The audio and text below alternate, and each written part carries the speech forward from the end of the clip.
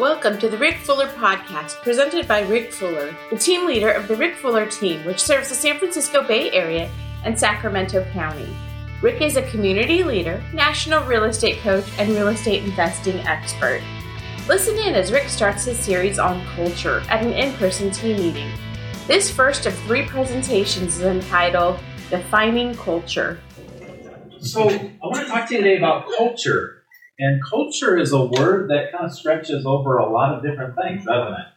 I mean, can you think about culture like pop culture? I used my first DEF the other day in a text message, and the girls, my daughters, thought it was the craziest thing that dad is shortened definitely to just deaf. And they come home and they say things like lit and cap'n, and I have no idea what that is talking about. I'm very, very concerned, but I'm not talking to you about pop culture. I'm not talking to you about ancient culture. You want to learn about that? Talk to Brian. He was there. The days of antiquity. He has the defender. And I'm not talking to you about cultural cuisine either, like different foods and things like that. I can remember I was in Spain. Joe, Shelby, our families were there, and my oldest daughter, who was here just a few moments ago, said, "Dad, I'm eating the cultural cuisine." And I said, "Well, that's great. I'm so proud of you. What did you order?" He said, "Chicken nuggets and fries." So I want to talk to you about company culture. And I'm curious to hear from you, what do you think it is? How do you define it? Yes, Mario. Core beliefs. Okay, or core beliefs. Okay, what else? Support system. A support system. A support system, sure. Has something to do with that. You, our foundation. Okay, maybe I have something to do with it. I hope so. Maybe one more. Our values. Our values. Would you agree that it's difficult to define? Yes.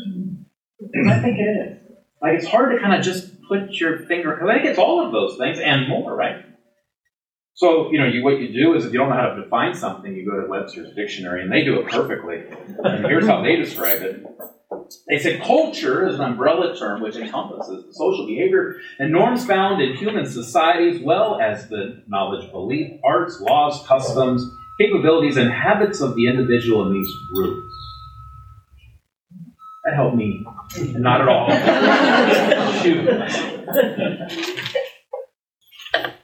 And I think that when we talk about culture, I don't know that I can tell you exactly what it is. I can tell you what it feels like. I can definitely tell you. When I hear the stories of Enron and how they cooked the books and they consumed all of their employees' 401k, that doesn't feel very good to me. That feels like a bad culture. Would you agree? Yeah. I went to DMV the other day. I didn't need to tell you the story. No. Hour and a half waiting in line, and then I realized I don't have the piece of paper they want me to have. Good culture, bad culture. What say you? Hey, what about Wells Fargo? Remember the email scandal? Like, we need to create some more accounts, we need to sell some more accounts, therefore we're going to put so much pressure on you that you then, as an employee, go and create this massive email scandal? Good culture, bad culture, what say you? Here's an example of what I think. How about Comcast? Listen to this experience. Let's see if I have my speaker on. This experience is from a caller, and at the end, I want you to tell me if you think this was good culture or bad culture. And we can't listen to the whole thing. It's too long. It's 8 minutes, and they're 5 minutes into the phone call. This guy is trying to cancel his Comcast service. 5 minutes into the call, I'm now going to pick it up. We're going to listen to it for a few minutes, and it continues to go on even after the recording. Are you ready for it? Will not give you that speed. Okay, we'd like to disconnect. We'd like to disconnect, please. Okay, so why is it that you don't want the faster speed? help me understand why you don't want faster internet. Help me understand why you can't just disconnect us. Because my job is to have a conversation with you about this, keeping your service, about finding out why it is that you're looking to cancel the service. I don't understand. Is this If you don't want to for, talk to me, you can definitely go into the Comcast store and disconnect your service there.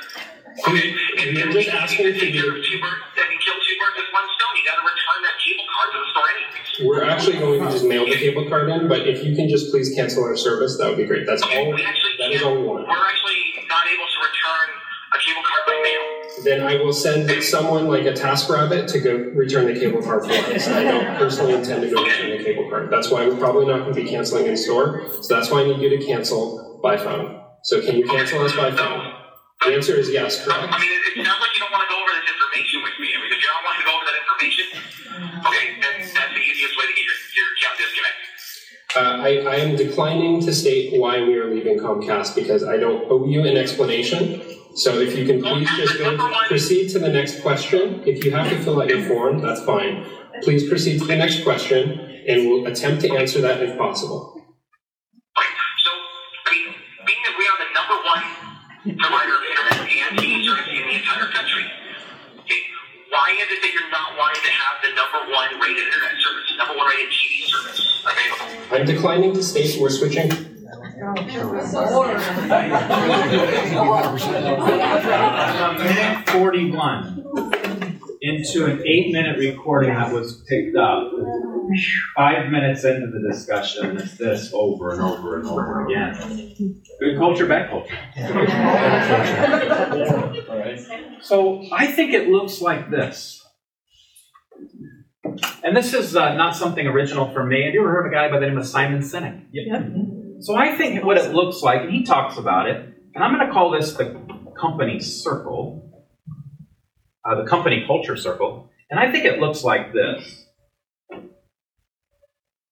And no, I am not drawing a donut.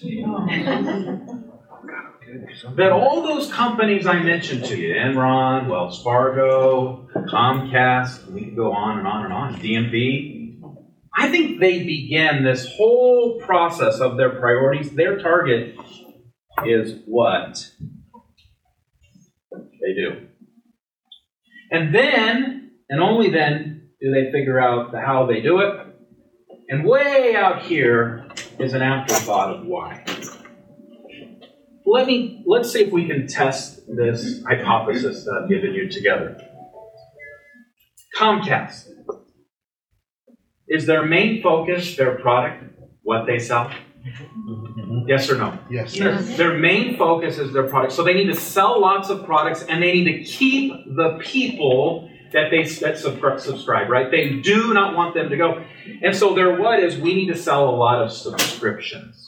Okay, so this leads to sales. And the how is going to be, we will do whatever it takes to make a sale and to keep a sale. Yes? Yes. And that becomes their model. And why? They want to produce sales, they want to produce profitability, they want to produce commissions. You could say that about DMV, you could say that about Wells Fargo, you could say that about all of these, what we would consider companies that have a bad culture. Does it have to be that way?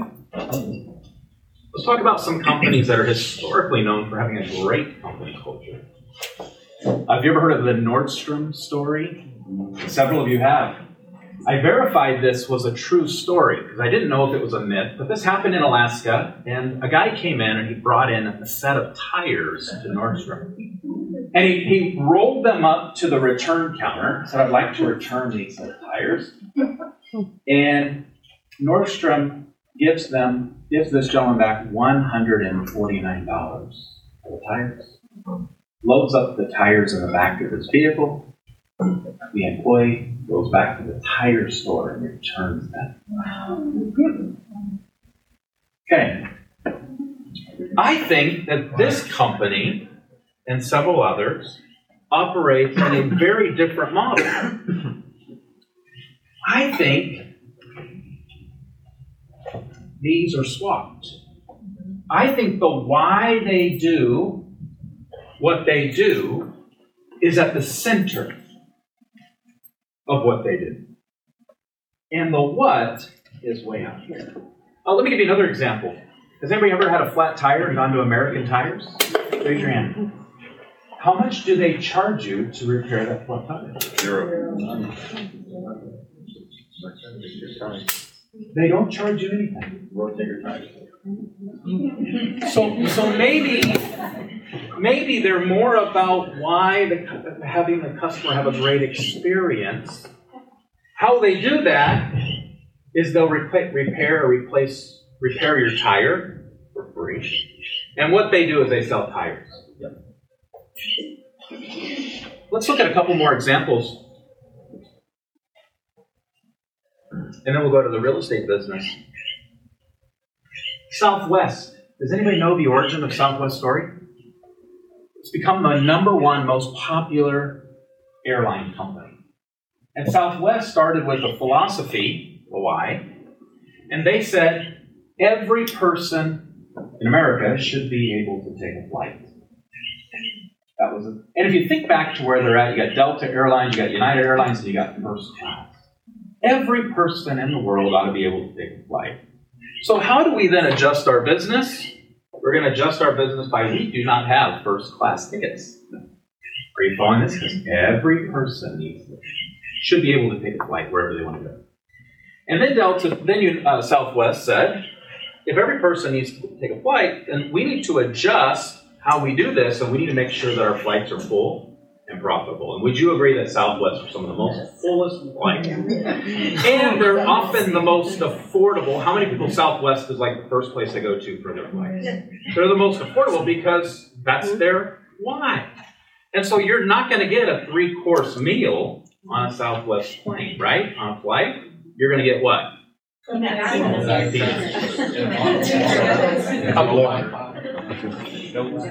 peanuts fit their why.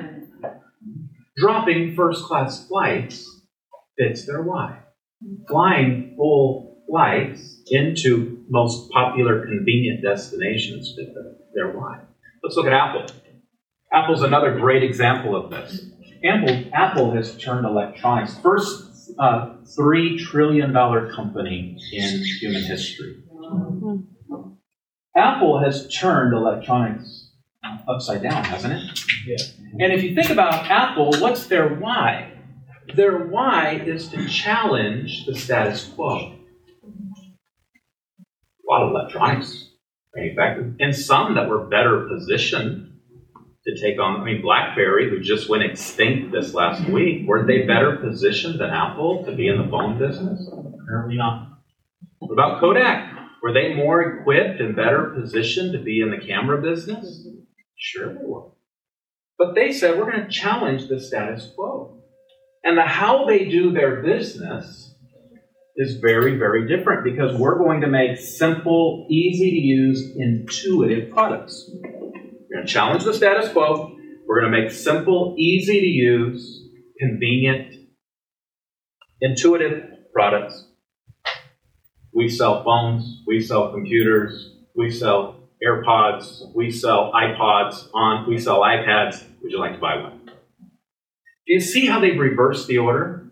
And the culture of these companies are very different. Rick, what are we talking about? Is this like an education on business or economics? What's our why? Is not our why to provide the customer the kind of experience they're excited to tell a friend about? Like, we believe fundamentally that buying and selling a home is an unforgettable experience, that nobody ever forgets their last move. And that it affects everybody in the family. It doesn't just affect the buyer and seller, it affects the kids, the grandparents, and then it affects all the local businesses and the communities. People move into a new community, and they need a new chiropractor, and they need a new automotive shop, and they need new restaurants. And we believe that that experience is at the center of everything we do, that the customer deserves the kind of buying and selling experience that they're excited to tell a friend about. Has our industry historically been known to deliver exceptional services? No. Because in most surveys, people view a real estate agent one step above a used car salesman. Friends, that should not be. So you say, Rick, why do you operate as a team? Why do we do things as specialists rather than generalists? Because that's how we do business through our team members that are humble, hungry, and people smart. Team members that are specialists and not generalists can provide a better experience. Are you more, is a general contractor a better person to fix a plumbing leak, or would it be a plumber? If you had a toothache, would you rather go to a dentist or to a general doctor? The dentist, the plumber, is better equipped to handle that. Why do we operate as a team? Because it fits our why. The best way for us to deliver the kind of experience that people are excited to tell a friend about is to do it together. Like, you can go fast by yourself, but if you want to go far, you're going to go together as a team. If you want to serve 273 people, you're not doing that by yourself. If you want to sell over 167 million, that doesn't happen alone. What do? We sell real estate. But it all stems from our why. And anytime we get this out of alignment, we start looking like cultures that we don't want to look like. But when I get this right, we win at a very high level. I watched a documentary last night on Comcast about Zig Ziglar. And one of his famous quotes was, if you help enough people get what they want, you'll always have what you want. So you say, Rick, does this lead to sales? You know what I think it leads to? I think it leads to service. Serve like this. There we go. I think it leads to service. I was on a conference call the other day with real estate brokers all around the country. And we were picking out what the metric we're going to use to evaluate success, what we call the WIG goal, right? Forward Disciplines of Execution. And somebody said, well, we're going to use total sales volume. That's cool, you can do that. Now, somebody else said, we're going to use the number of homes sold. You can do that. And they said, what are you going to use? I said, I'm going to use family served. It was amazing when I made that comment. 1/3 of the group said, that's it. Focusing on serving families. It's not selling 123 Main Street, it's serving the Johnson family. 1/3 of the people on the call were like, why would you ever do that? Like, you're in the business to make sales. You're in the business to make money, to be profitable, don't you? Don't you have a family to support? And 1/3 of them had no idea where they were even going to go themselves. So I think you have to ask yourself the question, where is profitability on that chart? Where is you fulfilling your why of providing the kind of experience people are excited to tell a friend about and supporting your family? Where does it exist here? Where is your commission on this chart? I'm going to tell you, I don't think it is at all. Because I think that is the result. And I think when we get this right, this order, that we do things because we want to provide our clients the kind of experience they're excited to tell them about. Every decision we make stems from that and how we do our business to better provide an experience to our clients. And we're going to buy and sell, help people buy and sell real estate. The result will be massive income. And I actually believe that if you focus on sales, you deliver a bad service and a bad culture. And if you focus on service, people will tell a friend about it, which means you have another client to serve, yes? Yes. Yeah. Happy clients beget more happy clients. John Maxwell says it this way, that profitability, or maybe your commission, is your client giving you a standing ovation. Like, we get this right, there'll be plenty of revenue, commission, income for each of you and each of your family members. And it'll be like your client standing up and just giving you a standing ovation. Your commission is your client's standing ovation. And when they tell others, and could there be a greater sign of appreciation than when they do repeat business or give you referrals? I don't think so. The more I focus on getting these right, which leads to serving others, the more the result comes in. And the more I try to rearrange these, and I get them backwards, we see services that begin to fail and that culture. So you say, Rick, tell me more about why, how, and what. I don't have the time to do it. That's why you got to come for the next 2 weeks. Because the next 2 weeks, I'm going to talk to you about what our why is, why it originated, and how you can share it simply with others. I'm also going to tell you how we do that. How do we deliver people the kind of experience they're excited to tell a friend about? And the final week, I'm going to talk to you this month about what we're trying to accomplish in the market and the 5 things that I have found that if we let them in our team, they will destroy it. They will be like roadblocks on our way to delivering the kind of experience I'm excited to tell a friend about. So I hope that you'll join us for the next 2 virtual team meetings, and I'll pick up this discussion. Has this been helpful?